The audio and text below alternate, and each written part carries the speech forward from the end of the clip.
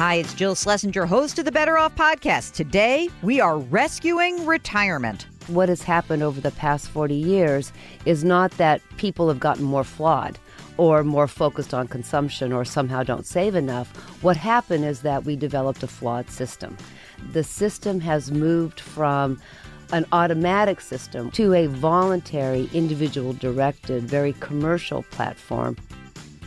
Welcome to the Better Off podcast. We're sponsored by Betterment, the largest independent online financial advisor. So many of you write in about your retirement accounts, whether you're just starting out, which are the best funds to use inside of the retirement account, a Roth versus a traditional option. You want to know what to do.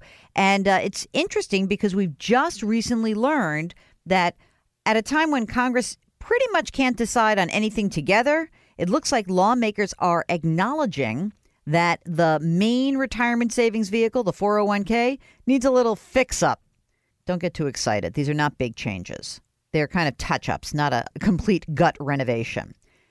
But I was wondering how you could do a gut renovation to retirement. So that's why I invited two really important guests, Teresa Ghilarducci and Tony James. They are the co-authors of an amazing book. It's stuck with me after I read it. It really has. It's called Rescuing Retirement, a plan to guarantee retirement security for all Americans. So here is why Teresa has great street cred. She has spent her career working to ensure retirement security for all American workers.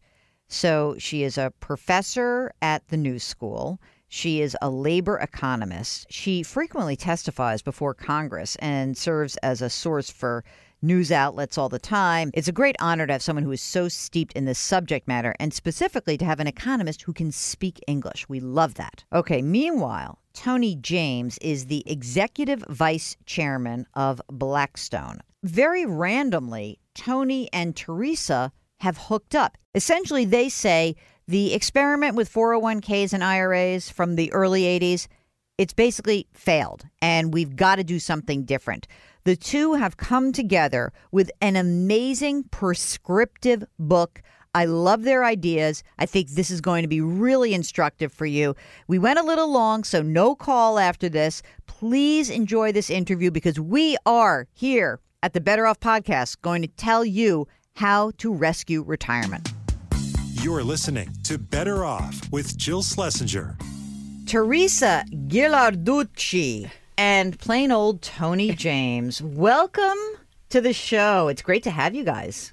Thank you. Thank you. You know how we start the show? We ask a very searing question. Don't think too hard about this.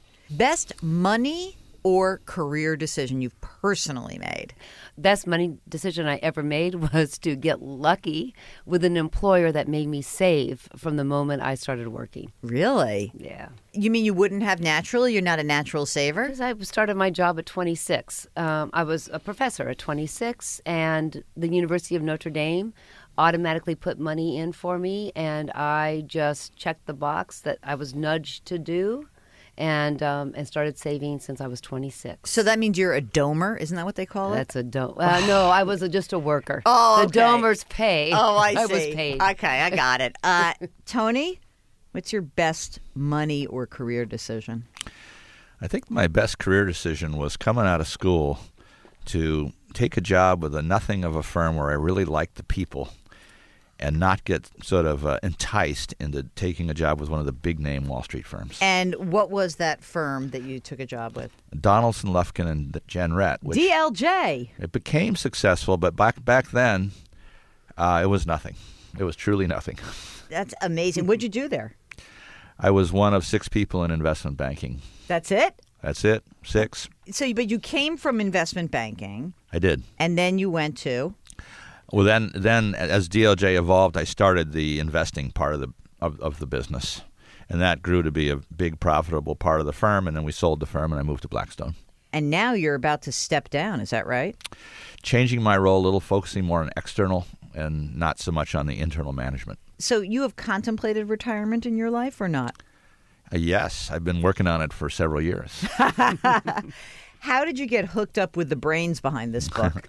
Well, it's interesting because our main business is managing money for pension funds, so we're quite attuned to beneficiaries, their financial well-being, income pressures, and so on and so forth. I was preparing for a speech in Washington, D.C., and reading a lot about the problems of people who don't have defined benefit pension plans. And I started reading a bunch of Teresa's stuff, and I liked it. And I thought that she had some decent ideas, but that if you glued some of her ideas with some of my ideas, we could come up with something pretty cool. So I called her up and introduced myself by phone and said, would you be willing to have lunch with me? And what did you say, Teresa? Well, I said yes, because I know that people, I'm an academic, and I'm also a trustee of big funds for the state of Indiana, for United Auto Workers. And I knew that people in the business knew that there was a problem, that each of them were going about their business, managing money or consulting on it, and they all shared the same concern and the same observation that academics did, that people didn't have enough, and whenever someone lost a traditional pension plan, they probably lost a chance to retire as a middle-class retiree. So you've identified this problem, which is essentially a crisis, because there is a gap between the amount of money most Americans need to save and what they will collect from Social Security.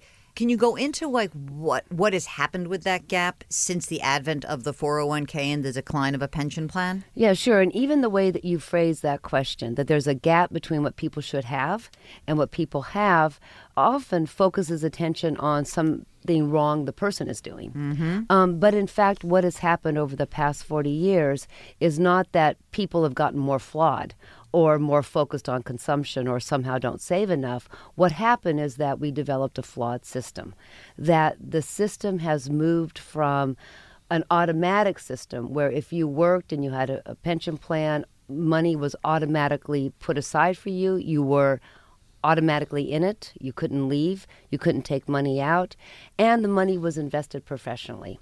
And we moved to a voluntary, individual-directed, very commercial platform where people decided to save, and then the employer might or might not put something in it. The person had to direct where that investments would go. And worse, and we're seeing it now, 40 years after the system is built, that now people who are lucky enough to do everything right have a big lump of money and they have to decide how to spend it down. So we're asking from individuals things they cannot do. And so no wonder we have this unfolding disaster. And it strikes me as this weird, unlucky, lucky timing situation, Tony, in that the accidental 401k plan, right, that Ted Benna kind of created out of a different reason, but it coincides with the beginning of this great bull market in the early 80s. We get the shift away. I wonder, had it been flipped, if he came up with this brilliant idea and it was in a long bear market, whether people would have said, like, this is horrible and go back to pensions. That's not what happened. And all of a sudden people thought they were brilliant and they could make tons of money. And it was reframed by the industry as this is about personal freedom and control. How did this whole thing shift from a pension to a 401k, and how did the industry capitalize on that? I think you're right. I think the bull market hid some of the problems for a while, but the shift wasn't driven by people, employees. It was driven by employers. And it was driven by employers. Why? Because essentially a 401k is cheaper and less risky for the employer. By definition, therefore, it's worse for the employee. That what comes out of one pocket goes into the other. So employees didn't squawk in mass the way they might have because of the bull market, but it allowed the employer to make a very rational decision of getting rid of the risk and the volatility and the other things that came with a defined benefit pension plan. We've hit a time of stagnant incomes. People my generation, not only a lot of us when we started working, our employers had defined benefit pension plans, but we had a great bull market at our back. We had rising incomes. We had strong economies, and so on and so forth. Last 15 or 20 years, it's been a different kind of picture. And so there were a lot of things that made our generation protected them a little bit because they were lucky, and now the new generation are not lucky, and they're going to pay the price. So, Teresa, I also want to go back a little bit, a little Social Security history, because obviously when the Social Security Act was signed in 1935, it was not intended to be this single safety net for not safety net. It was intended to be a safety net. It was not intended to be the only source of retirement income. So can you go back and just give us a tiny bit of history? Because, I got to rely on the academic in the room. But the two of us schlubs, we'll just make anything up, right? Absolutely. Yeah. Great question, because our whole system now is built on the Social Security platform. And our proposal builds on the Social Security platform. We copied in 1935 a lot of what the Europeans had already done, and also the Railroad Retirement Fund. It was designed to be a base of support for occupational pensions. So in Europe, they had a Social Security system, but on top of that, strong unions, big employers, and a supplemental plan. And the Railroad Retirement Fund also was a base of support for railroad workers, but on top of that, they had their own union-negotiated pension plans. So the idea is that you would have the Social Security Administration would provide social insurance for not just retirement, but it grew to be an insurance for disability and for survivors and for even children. And so the system is insurance, and it's pay as you go. There's not money going into the system being invested, and what you have there in the fund is what you get. It's a pay-as-you-go intergenerational contract. So were people who are working today pay for their nanas who are retired. When the system was initially conceived, there were a lot more people working than there were people retired. And now that's going to start shifting, and the demographics have shifted. But the Social Security was one part of it. A pension was a second part of it, right? Yeah. And what was the third part? Well, then? on the top, just like, the food pyramid where you have sort of your whiskey and your chocolate at the very, very My tip. favorite part. Right, exactly. But it's small, Jill. It's small. On the base are your fruits and vegetables and your grains. That's your Social Security. In the middle, with the meat and the milk, is your advance-funded private pension system. And then the very tippy top was to be your personal wealth. And for most people, that's really their house.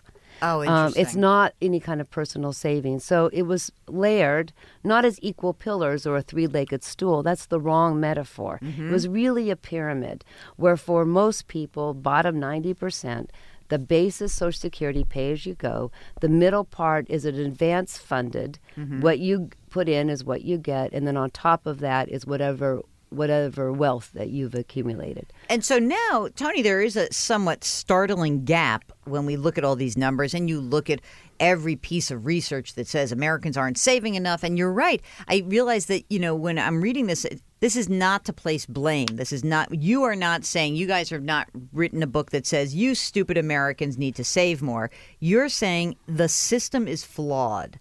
And therefore, we need to break the system, right? Or fix the system.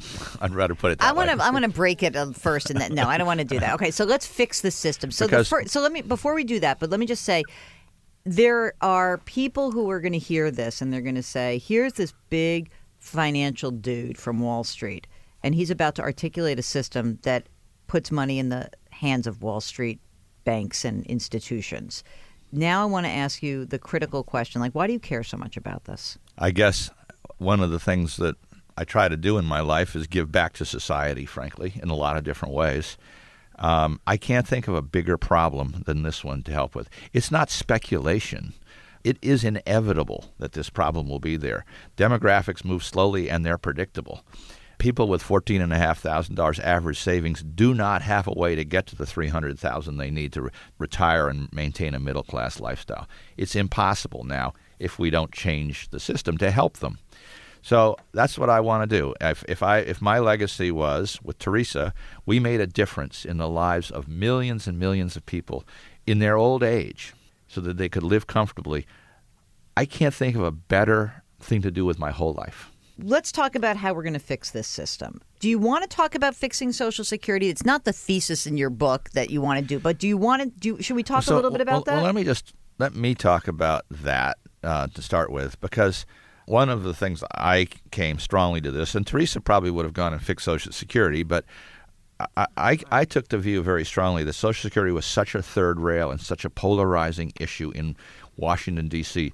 There was no point in proposing a fix to Social Security because it was not going to get enacted.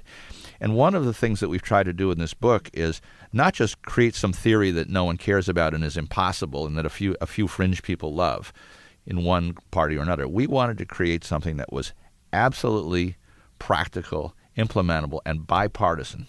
Because that's the only way we will get something done in America. We're not talking theoretically. We want to get something done. We want to help people. Mm-hmm. Why don't you lay out the fix and what you guys have conceived? So it starts with essentially a plan where each worker has money set aside and must participate in a retirement, as they say in Britain, scheme, meaning plan.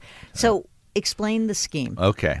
So simply put, every worker takes 1.5% of every paycheck and puts it in their own account in their own name that they control. Now, it doesn't go into some government maw, and it's only 1.5%. I'll come back to that, but it's much lower than anyone thought was possible. That 1.5% is matched by an equal amount from the employer. So collectively, every year, every paycheck from the time they start working at 20 till the time they retire at 65, that money goes into their retirement account. For workers that live paycheck to paycheck, of which there are a lot in America still, we redeploy the tax benefits for contributions to 401k into tax credits to subsidize that 1.5%. That money is already in the tax, so it doesn't add to taxes or anything else. It's already in there. We're just redeploying it and making it, frankly, a little more even-handed, so everyone in America gets it, not just the privileged few that take most of the advantage of the 401k deduction. That money then in your own account is then invested with the idea of how do I have the savings I need when I retire? Not instantly liquid that I want to take out tomorrow, but how do I have the savings I need when I retire several decades from now? And that's invested like pension plans are invested. Then when you retire, you get a lifelong annuity for you and your spouse. You don't have to guess, or worry, am I going to outlive my savings, or what do I invest in, or how much can I live off, or anything like that. You, just like a defined benefit pension plan, you get a lifelong payment as long as you and your spouse live. So it's very much like a defined benefit plan for all of America, because it's your money, though, that based on your savings, it doesn't create an unfunded liability. And Teresa, this is also interesting because it's your account, it's portable. And we know that Americans are moving jobs all the time. So you have this money. So wherever you work, whether you work for yourself or whether you're like your gig worker or a side hustle, it's the same 1.5% that you put in. Now, if I work for myself, I put 1.5% in as 3. Yeah, so I put it in for 1.5% as the employer and the employee. Why is the amount so low? It seems so weird to me because it feels like that can't be enough. Yeah. So first of all, what we've done is create as close as we could a defined benefit plan, a traditional pension plan for everybody. It's professionally invested, and you get a much higher rate of return in a pooled, non-liquid account than you can in your 401k. So that answers the one question you had. How can you get the minimum with such a low amount? Now, it's just a minimum.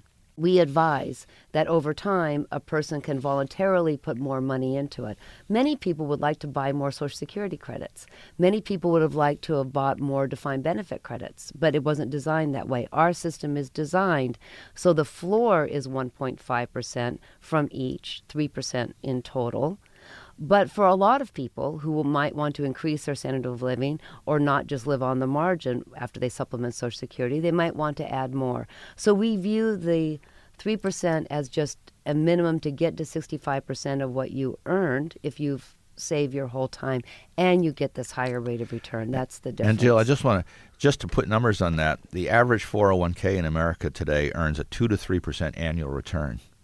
That doesn't compound very fast. Mm-hmm. The average pension plan earns between 7 and 8%. That difference, if you think about it, compounding over 40 or 50 years, the length of a career, is huge. Have you tested this with much lower returns? Because the fear being that we're in this low growth regime, and we say, let's say we didn't do 6.5 or 7. Let's say we did 4 or 5. How do the numbers look with that? Worse.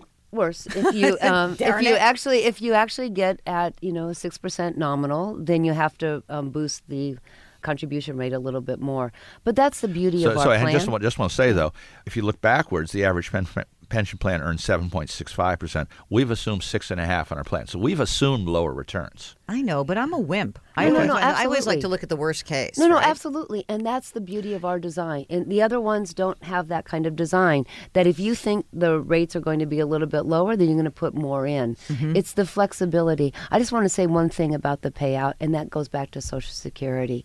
Right now, workers did not clamor to move from a traditional plan to a 401k plan. They want some of the benefits of the defined benefit plan. The other major point we have not mentioned here is that we have a system not that just moved from traditional plans to a 401k plan. We have a system that at the very beginning never covered everybody, but more people were covered under the traditional plan than they are with a 401k. So the hope was the 401k would be so easy for employers, cheaper for employers, and more popular, and we would go from 50% coverage to 80% coverage. That didn't happen. In fact, coverage for any kind of a plan has actually gone down. It's like in the low 40s? It's in the high 40s. High 40s, High 40s. okay. So most people approaching retirement have nothing but Social Security. So the beauty of our plan isn't so much the fact that, it's 1.5 or 2 or 6% or 6.5. It's that everybody who's in Social Security, who works for a living, is in a plan, and it's an easy vehicle that when they go in and out, this is really important for women and really important for younger people today, that they have a place that they can put some money. It's portable, and it's wildly better than nothing. Oh, absolutely. Something is the always beauty. better. So you say that you could put more in, up to what the current 401k limit, 18.5 or another 6 if you're over 50. What happens when it comes out? Is it taxable? When you annuitize that, is your basis wouldn't be taxed, but your accumulation would be taxed at whatever your nominal rate is at that time? Yeah, well, that would be up to Congress, but our plan was modeled so that it was taxed. And so if I wanted to put extra money in, so let's frame it that, a lot of people listening, they'll say, I put $18,500 into my 401k. You would put 1.5% in, which is sort of your compulsory amount. Your employer would match 1.5%. Anything that went in above that, up to the limit, you do not get a current tax deduction for, right? Right. And then when it comes out, then I will be taxed on whatever the accumulation is above my basis. So what is the idea here around the tax burden? Because you mentioned it, Tony, and I think it's kind of interesting. You sort of said, well, most of the 401k plans, the benefits, the tax benefits go to the wealthier people. Explain why that is to our listeners. Well, that's one of the most skewed tax benefits out there. It's even more skewed than incomes. So it goes heavily to quite wealthy, high-income people. Most of the benefits of those deductions go to people who are not looking to their 401ks for their retirement. What they make the contributions, I do too, as a way of reducing my taxes. Not because I'm going to look to that as my primary source of retirement welfare. So it's a misaligned incentive. There are benefits to people just because we like to pay fewer taxes. But if we didn't do that, we'd do something else. And then there's all kinds of record keeping and other burdens. It's an unloved benefit, actually. And even in the recent tax reform, without pressure from anyone else, the Republicans were talking about doing away with it. Explain the shift and how the credit would work. Just starting from what Tony was talking about, right now we spend $140 billion not taxing the 401k money that goes in, and every year there's a buildup that's not taxed as well. So then that's on the table. The federal government, taxpayers are subsidizing the retirement system at $140 billion. So put that $140 billion on the table. Then ask yourself, is there a way to change the way that's spent in a way that ensures retirement security, that more people who need it get the benefit, and the people who would have saved anyway could maybe shave that back. So we take the $140 billion that's paid out as a deduction. So the more you make, the more you get. The more you put in, the more you get. And without changing a penny of government spending, we transform it into a refundable tax credit. So everybody gets $600. The rich and the poor get $600 credit to their account, which of course isn't taxed. It comes from the government.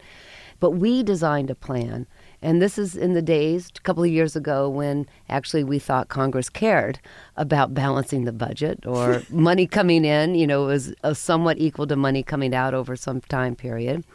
But we think it's a responsible thing to do, to take the money we have now and engineer it so that it's more effective and efficient. I mean, one of the things it's hard to say everyone getting the same isn't fair. Yeah, exactly. Yeah, Although right. I'm sure that some people would be like, well, don't even give rich people the money, right? Like if maybe you whatever, you could means We test thought it. about that too, but we decided to just everyone should get the same. It's hard. It's a fundamental fairness concept. Everyone gets the same amount. Okay. I mean, one of the things you might like about our book is the thing that Tony and I like about each other. And that's why when we had that lunch we talked about before, we were finishing each other's sentences, before the entree came. And that was because we care a lot. I mean, we didn't cry, but we were concerned about the 25 million people who are over 65 who will be poor and living in chronic deprivation because our system was failed, not through any fault of their own. And also, I'm an academic economist. Tony is a brilliant mathematician and in the business of managing money. We engineer things, we fix things. So the book you might like because it's straightforward and it has practical solutions. Anyway, that's the logic we brought to the tax change. This is Better Off with Jill Schlesinger. Okay, we'll get back to our interview with Teresa and Tony in just a second. But, so much of this book is predicated on people learning how to plan for their retirement. Well, how do you know that you are saving and investing for the life that you want? All of this can be confusing. Finances are confusing. Understanding the market can be intimidating. Fortunately, our sponsor, Betterment, is trying to change that. Betterment is the largest independent online financial advisor, and it has designed a service that helps customers build wealth, plan for retirement, and achieve their financial goals. Better Off listeners can get up to 1 year managed free at Betterment. For more information, visit betterment.com/betteroff. That's betterment.com/betteroff. And now we're going back to figuring out how to rescue retirement. So you get the plan, you call it the GRA system, I should say. As you start talking about this with various people whether it's politicians or business people, what's the pushback that you get? I would say there are a few constituencies that push back on different things. Some Democratic constituencies would love to see the problem, in a way, become so bad that there was political and social pressure to fix Social Security, that they think that's a more progressive, more liberal way of addressing the same problem. So there is that constituency. Mm-hmm.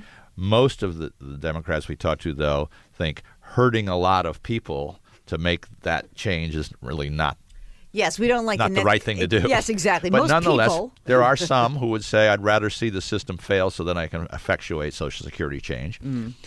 One of the most hostile groups, I would say, that Teresa and I met with are the financial brokers. Now, not the asset managers, not the BlackRocks of the world or whatnot, or the Betterments or any of those, because I think they see the merit of this, and more assets to manage, of course, are better for the people that have them, but better for the managers. But the brokers that charge fees to people to move them around in the 401ks, that costs $50 billion a year out of 401ks that can barely afford it. Under our system, you don't need those anymore. You have pension managers making the allocations. I think that's the cherry on top for me. All right, that's the second, and then I would say the third constituency is there is some concern on the part of particularly small businesses. You'll see our book is endorsed by several CEOs of big companies, but small businesses who say, restaurant owners say, gee, if I have to put, it's an added cost for me, 1.5% of my wages now are going into this. On the other hand, if you look at the polling of small businesses, they know their people are vulnerable because they have nothing now. And the last thing a small business is going to do is put in a 401k and have a risk of liability and have to get lawyers and all that stuff. So this makes it so easy. So it actually polls pretty well because it's a simple, low-cost solution for a problem that they recognize. And in a small business, your employees are almost like your family. You know them personally. You see them every day. And the idea of someone who worked for you for many years and retiring and then being destitute is not a good one. This totally reminds me of when we were talking about healthcare. And I remember talking to a friend of my parents who is a small business owner. And he was like, this is outrageous. We shouldn't have to do anything, blah, blah, blah. And I said, let me ask you something. You have a small business. Do you provide health care? And he goes, oh, of course I do. But I shouldn't have to. Yeah. And so I said, but you do, right? I think most people do want to provide. I really believe that. I think that if it's framed in the correct way and saying, look, this is how you retain workers. This is how you attract workers. Right now we have every employer, large and small, saying, I just can't get anyone. And it does inure to society's benefit. So you'd have to think that everyone's going to be happier when old people can spend money in retirement as well. Especially small business. Yeah, exactly. They spend it around the corner. And the other thing, healthcare is quite expensive by comparison to this. Right. 1.5% of a company's wages. Wages in most companies are 40% maybe of total cost. 1.5% is 0.6% of sales. If all your competitors and everyone in the business is having that same thing, it doesn't take very much price increase to pay for it all. Right. And so we have a system, since it's mandated for everybody, I'll just use the word, it's universal, it's mandated, that the employers that really care, the friend of your parents who actually really cares, doesn't have to compete with someone who doesn't. That's right. And that's the main advantage, is that everybody, just like Social Security, some people, we would have a terrible system if some people could pay into Social Security and some people couldn't. Well, and by the way, that very pressure, that competitive pressure, is one of the reasons that as soon as some businesses started abandoning pension plans, they all had to for competitive reasons, right? So when you look at I think the cornerstone part of this that really resonates for me was the part that it's compulsory, right? That you must do this. And I know there are going to be some people who hear this and say, like, I am American and I want freedom of choice. But I think about the millions of municipal workers and federal workers who must contribute to a pension plan. I think in New York, it's 8.5% off the top of a teacher's salary just goes into the pension. No one seems to push back and say, that is horrifying. No, they fight tooth and nail to keep it. That's exactly it. So we've done focus groups. We found that no one complained about the mandates. The older ones were worried about their kids. And some of the women said, I wish I had was forced to save, and then I couldn't get a hold of it. One of the striking things that came out of our work, which wasn't the point necessarily, although there's been plenty written about it, but so many people are tempted to take Social Security when they're 62 because the longer I get it, it's just money, I ought to get it sooner. I want to get it, the government's going broke, all that nonsense. And I might only live so many years, so why not get it earlier and all that? That is really a bad financial decision for people personally. The difference between 62 and 70, if you have a job that you enjoy enough to and can do for that long, is 70% increase in your monthly payments. Okay, but even if you hate your job, that 70% might make me like my job a little bit more. For the rest of your life. I mean, for the rest of your life, you get that. Yeah, or just, take whatever money you have, whatever goodwill you have from your friends and family, and just eke it out until 70, because you get a rate of return of 7.41%, waiting just even a few months. Risk-free, inflation life for the rest of your life, yeah. And look at the Social Security. A lot of experts are on it. Everybody agrees that Social Security needs 2.68% more payroll tax shared equally between employer and employee to fix it. Tony and I didn't need to do that math. Everybody's doing it. I always say it's a simple math problem. It's not. Listen, healthcare is a much bigger problem, right? It's like much harder problem. But this is a math problem. So let's just solve Social Security once and for all. You ready to do it? Absolutely. All right. Now, Teresa, grab your Social Security wand. Mm-hmm. You got it? Yep. Tell me exactly how you want to shore this up and make this system to be what it was intended to be, which is that base part of your financial future pyramid. What are we going to do with Social Security right now? Easy. Just do what everybody wants the government to do.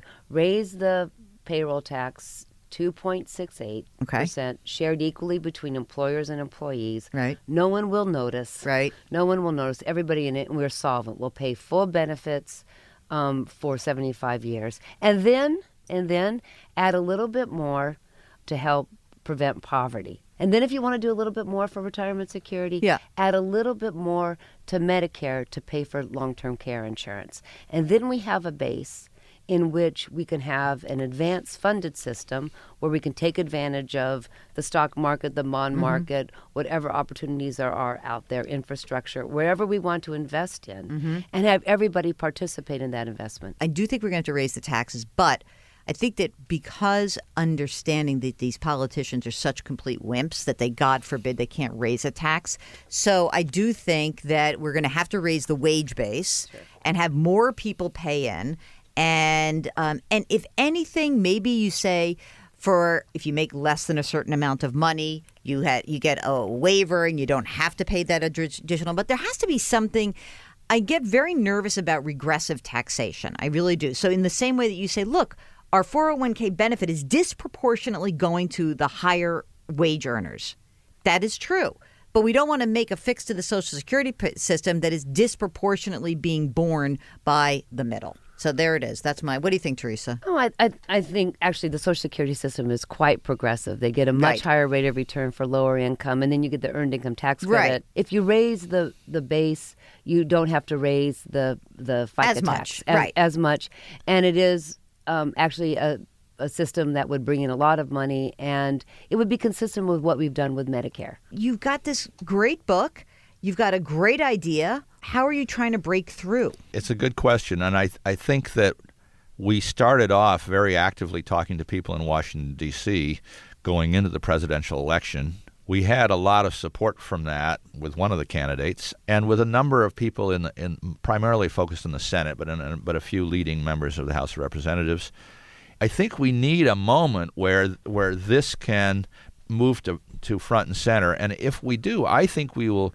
Because I've met with a lot of legislators on both sides of the political aisle. I think we will get support from that when it's not crowded out by something noisier or more spectacular.